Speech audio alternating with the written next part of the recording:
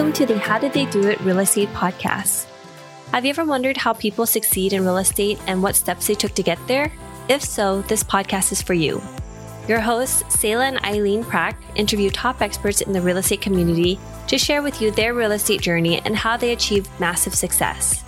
Our goal is to provide you with valuable real estate resources and to help you apply it to your own real estate goal. Welcome to today's episode of the How Did They Do It Real Estate Podcast. I'm your host, Eileen Prack, and today our guest is Kavita Baratake, and she is a founder of Cherry Street Investments. She's an Austin-based real estate investor with over 12 years of real estate investing experience. And as an investor, she's successfully acquired, rehabbed, managed, owned, and operated several single-family and multifamily investment properties in the Central Texas area. She also sponsors real estate syndications and multifamily, built-to-rent, townhome communities, senior living, and land banking investments. She also conducts regular webinars, which are posted on her YouTube channel, Cherry Street Investor Education. So make sure you say hi to her over there as well. Kavita, welcome to the show. How are you doing today? Great. Thank you for having me, Eileen, and thank you for pronouncing my name so perfectly. It's a beautiful name. So Kavita, can you share with us a little bit more about your background and how you got started with real estate? Sure. So I was your plain vanillized engineer. I did my undergrad in computer science and spent about 20 years in the tech industry, working in various roles across different companies like IBM and Atlassian. Somewhere along the way, I think what really spurred me or pushed me into real estate, interesting story. It was around 2008. I was not only had invested my entire retirement like everybody else, right? You have retirement accounts and you're forced to invest in a certain set of assets on, whatever custodian you're using, Fidelity, Vanguard, whatever. I had my entire retirement in the markets across different funds, and I thought I was really well diversified. You say, okay, 10% allocation or 20% small cap, large cap, the whole story of how you allocate across different assets within the stock and bond markets. And I thought I was well diversified until I saw my stock market or my entire retirement account really being half of what it was. And that was a rude shock to me because I'm like, oh, this happens now. I've just lost years of growth in that account, right? Because when you read, everything says, 10% average a year.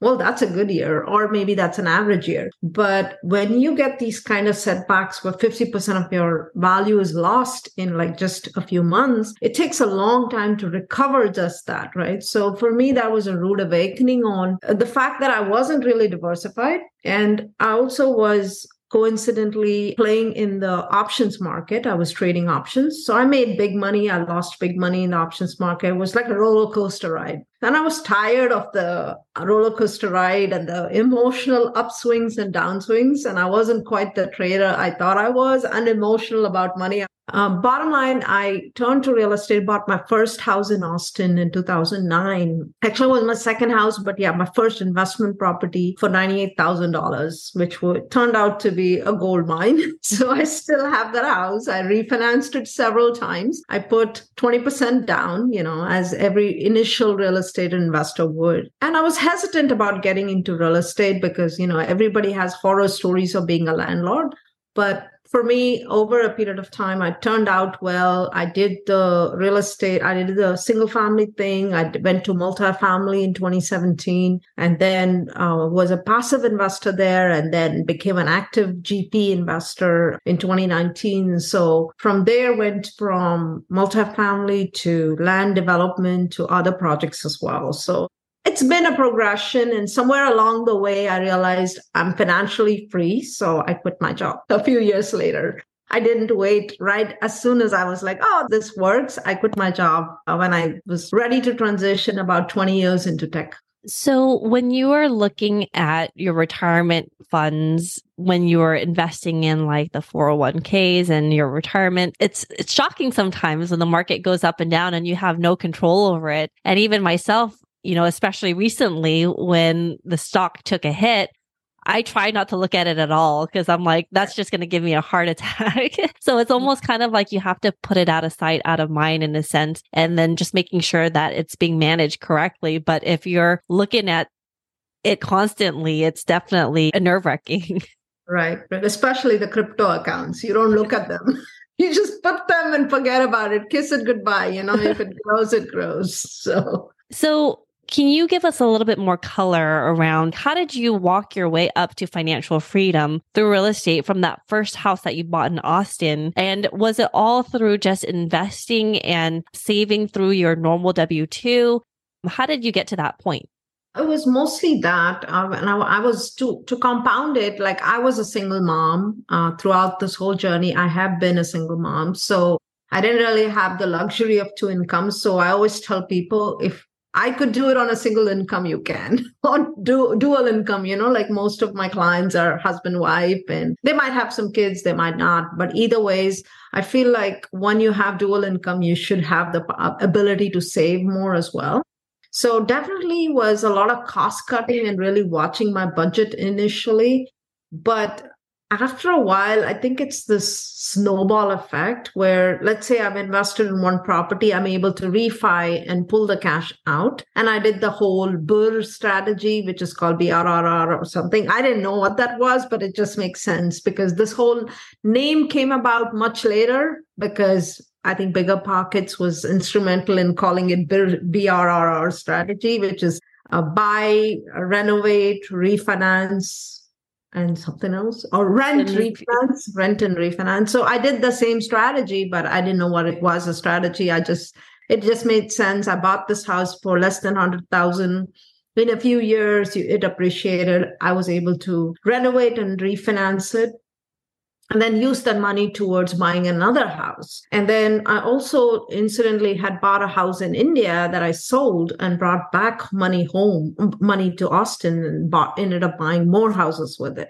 So houses were great, but I think after 10 or 11 of them, I reached my breaking point where I'm like, I can't do this anymore because I was managing it myself. I was doing a full-time job, and I have a daughter who's now 18. So back then she was still in high school. So I was dealing with a lot of stuff, which is why I started looking at passive investments, because I was like, okay, this is too much. Now I need to figure out how to scale better.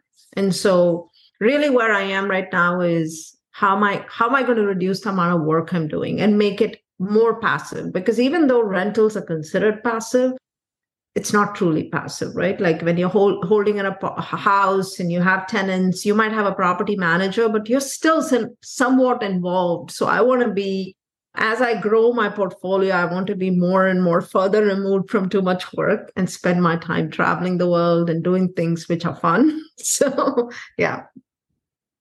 You're still having to manage the property manager and still having to make those big decisions, because if you take you out of the equation, everything kind of stops almost in a sense. Sure. It's not truly passive. That's what I tell my investors now. When you invest in a single family home, it's not really truly passive, although it is considered passive income per IRS, and it gives you great tax advantages, because even if, let's say, your rental is making $20,000, if you can create $20,000 in depreciation, you can offset the two, and you're really making tax-free money from this house. But then again, yields have reduced in most markets, right? Texas, it's hard to buy a house that the numbers make sense. And then it's hard to keep up with property taxes and all the increases that COVID and post-COVID has brought inflation. So actually, my goal is to reduce my houses and transition those to other investments in the next 5 years. So when you were buying and managing the properties on your own and decided to transition into more of a passive role by investing in syndications, was that a difficult transition for you? Because one, you were making all the decisions and having that control over your entire investment, but now going into syndication into a passive role, you're relinquishing a lot of that control over and the decision making to another operator, sponsor. 100%. It's hard. I'm a control freak. That makes it harder. So I admit, and definitely was hard. But the way I looked at it, I started investing most of my retirement because I rolled over my 401k from a previous employer when I quit into an IRA, like a self-directed IRA. And I started investing that into real estate initially. So my thought process was, okay, I have an IRA. I would normally have had this in the stock market. Do I have any control on that? None, zero. So it's no different as long as I can figure out who the sponsors are that I trust and I can work with, I think I'll be all right. And plus, there's an asset really to account for this versus I feel like, obviously in the stock market, there are assets. Every company has assets, but those assets are a little bit less tangible because there's not a dollar per dollar, asset there because it's more based on the stock values, based on supply and demand for the stock, right? So in my mind, it was really safer still to do real estate as long as I always tell people this is that as long as you have a good rapport with your sponsor, you have someone to go ask the questions and make you feel comfortable. It's nice to not be in the center of making all the decisions because we have so many decisions to make already in our lives, everywhere with our kids, with our jobs, with our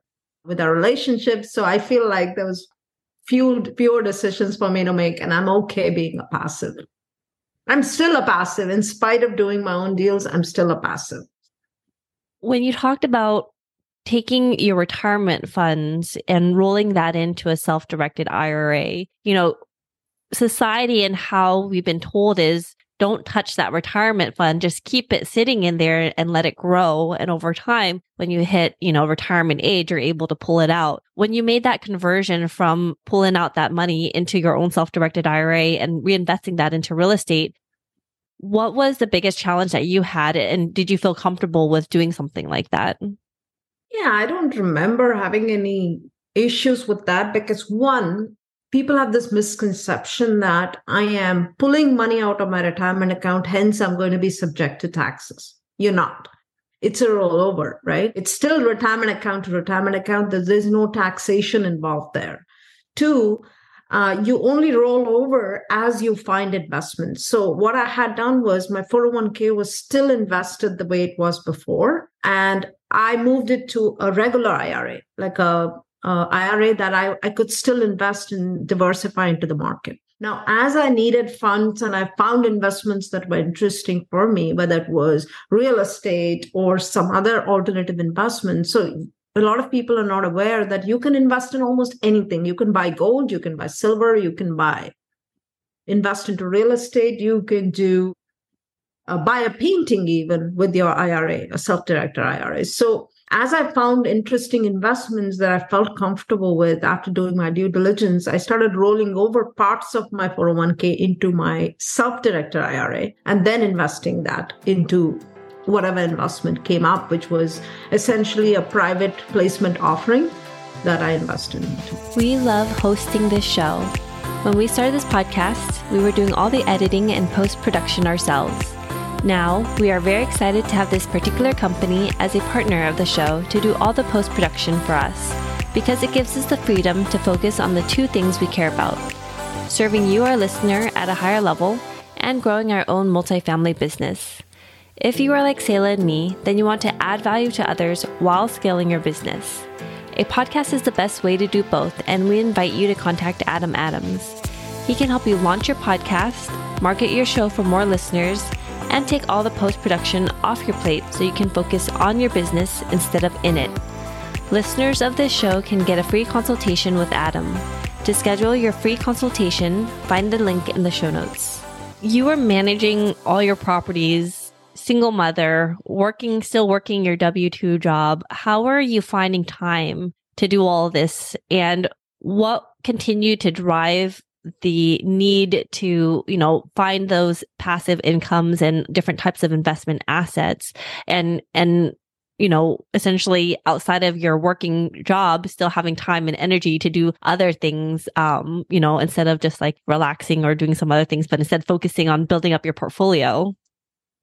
I think some people are just driven to do some things. I don't know. I always wanted to own a business, do my own thing. I was good at what I did. I was good at technology, but I just didn't feel like that was it for me. And I also I don't subscribe to the traditional work till you're 65 philosophy. I don't believe in that. And I think that by the time you're 65, you're too old, too sick to probably travel and do the things you really want to do in your life. So I love traveling. I've traveled like 44 countries, 45.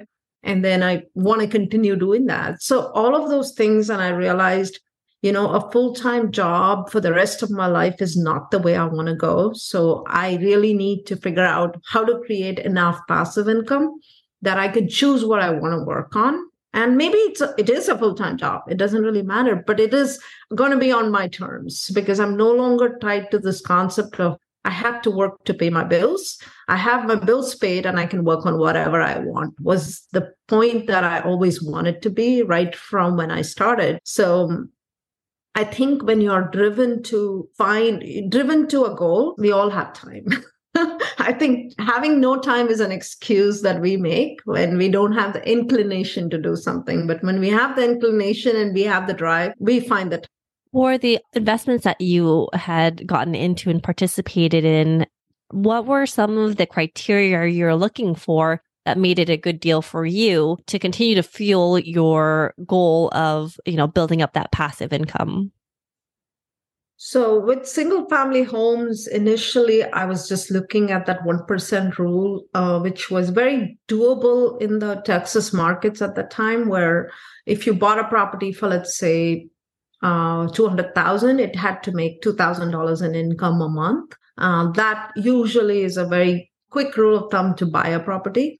But when it comes to passive investments, I found it a lot trickier because I actually ended up joining a group to learn about how to evaluate passive investments, to ask the sponsor the right question, to understand how the depreciation works, what's bonus depreciation, what's cost segregation. There were so many terms out there that are thrown around that you really want to spend some time learning about those things. And that's what I do now with my webinars, is that my goal is when someone walks through the door green like me, what I was 12 years ago, or even less than that, 5, 10, 6 years ago, how do I get them to the point where they feel comfortable with these terms and what they're getting into, how they're able to evaluate an investment when it's presented to them, and to shake out things which are obvious red flags sometimes in these deals. So not everything that's promised is going to happen. They're all projections. So understand that and know what you're walking into and be able to ask the right questions and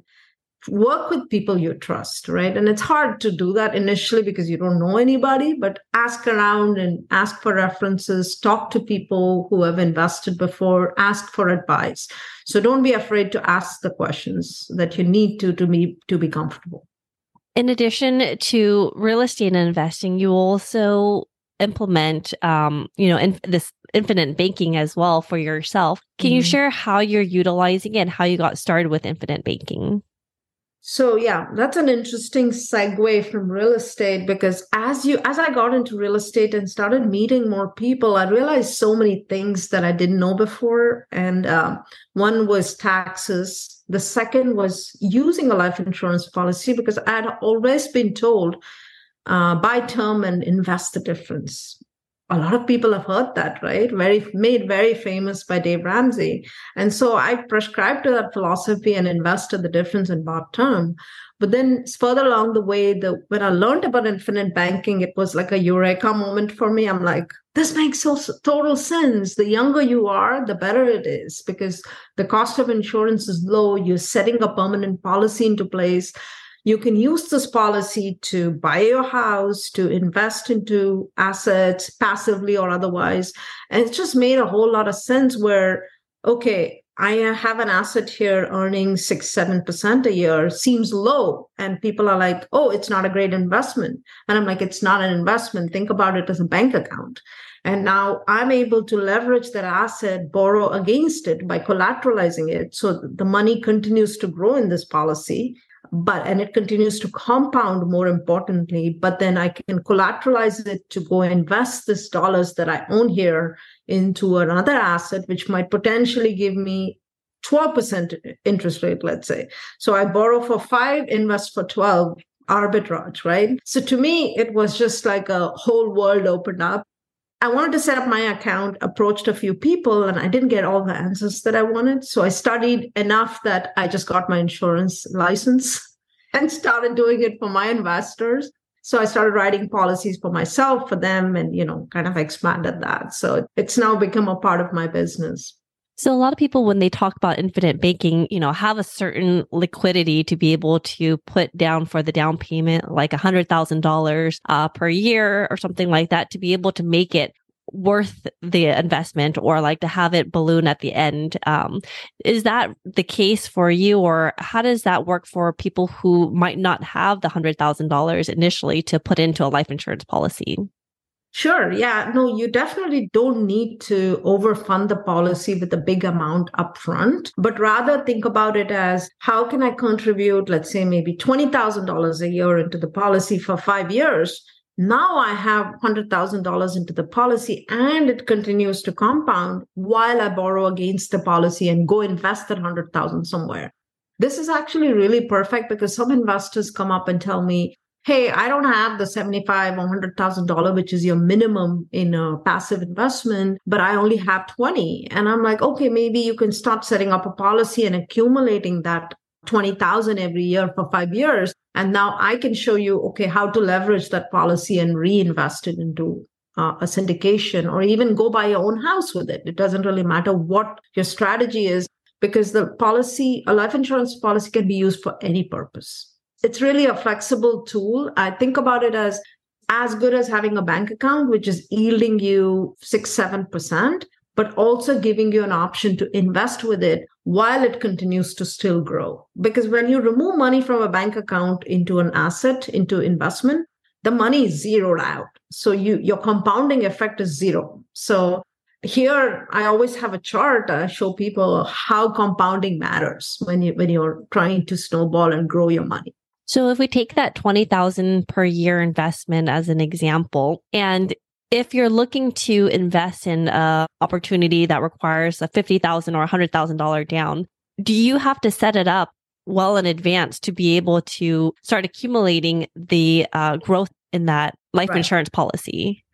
Yes, you do. So let's say usually what I tell people, the way we set up policies, usually by year 5, you have every dollar you put into the policy ready to be deployed. Year 1, usually you don't have 100% because remember, it's still a life insurance policy. What you have is permanent life insurance that you can carry till death, and a place that you can use as a retirement funding as well. So let's say you set up a policy with $20,000 a year for 7 years. You've contributed 20 times 7, which is 140,000. And now you can borrow against the policy day 3. Like if you contribute 20, you can borrow, let's say 75-80% of the policy day 3. But of course, you have to find an investment that makes it worthwhile, right? Like you have to find another place to park it that makes it profitable enough for you to borrow at like 5.5% and invest it maybe at 12. So as long as you can do that, you can borrow day 1. But generally, to build up momentum where you can invest passively in something, you want to have at least 75,000, let's say, or 50,000 in a policy. So it might take you a couple of years, but it's a great place to start creating retirement as well as investment dollars. Because the biggest thing people forget is it's tax-free growth. There are very few vehicles for tax-free growth. And when you take into account taxes, the yield drops significantly. It's like 20-30%, or maybe in California, 50%. Gone in taxes. That's 50% you don't have in growth, right? Huge numbers. So when I show people illustrations of tax-free growth versus taxed growth, it's a huge eureka moment. You're like, you can contribute the same dollar every year, and I'll show you the difference between tax-free growth and taxed growth. It makes a huge difference. So that's why it's better than a regular bank account, because it's tax-free growth.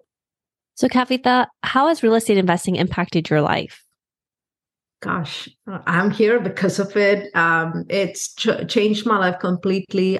I remember when I first quit my job and I walked my daughter to her school bus. I hadn't done that ever. That was the first time, because I didn't have to be on calls. I choose when to work and what to work on. So I think it's not so much money. It's not any of those things. It's that lifestyle to choose when you want to do and what you want to do. And for me, that's priceless. And what is the one thing that you know now about real estate that you wish you knew when you first started?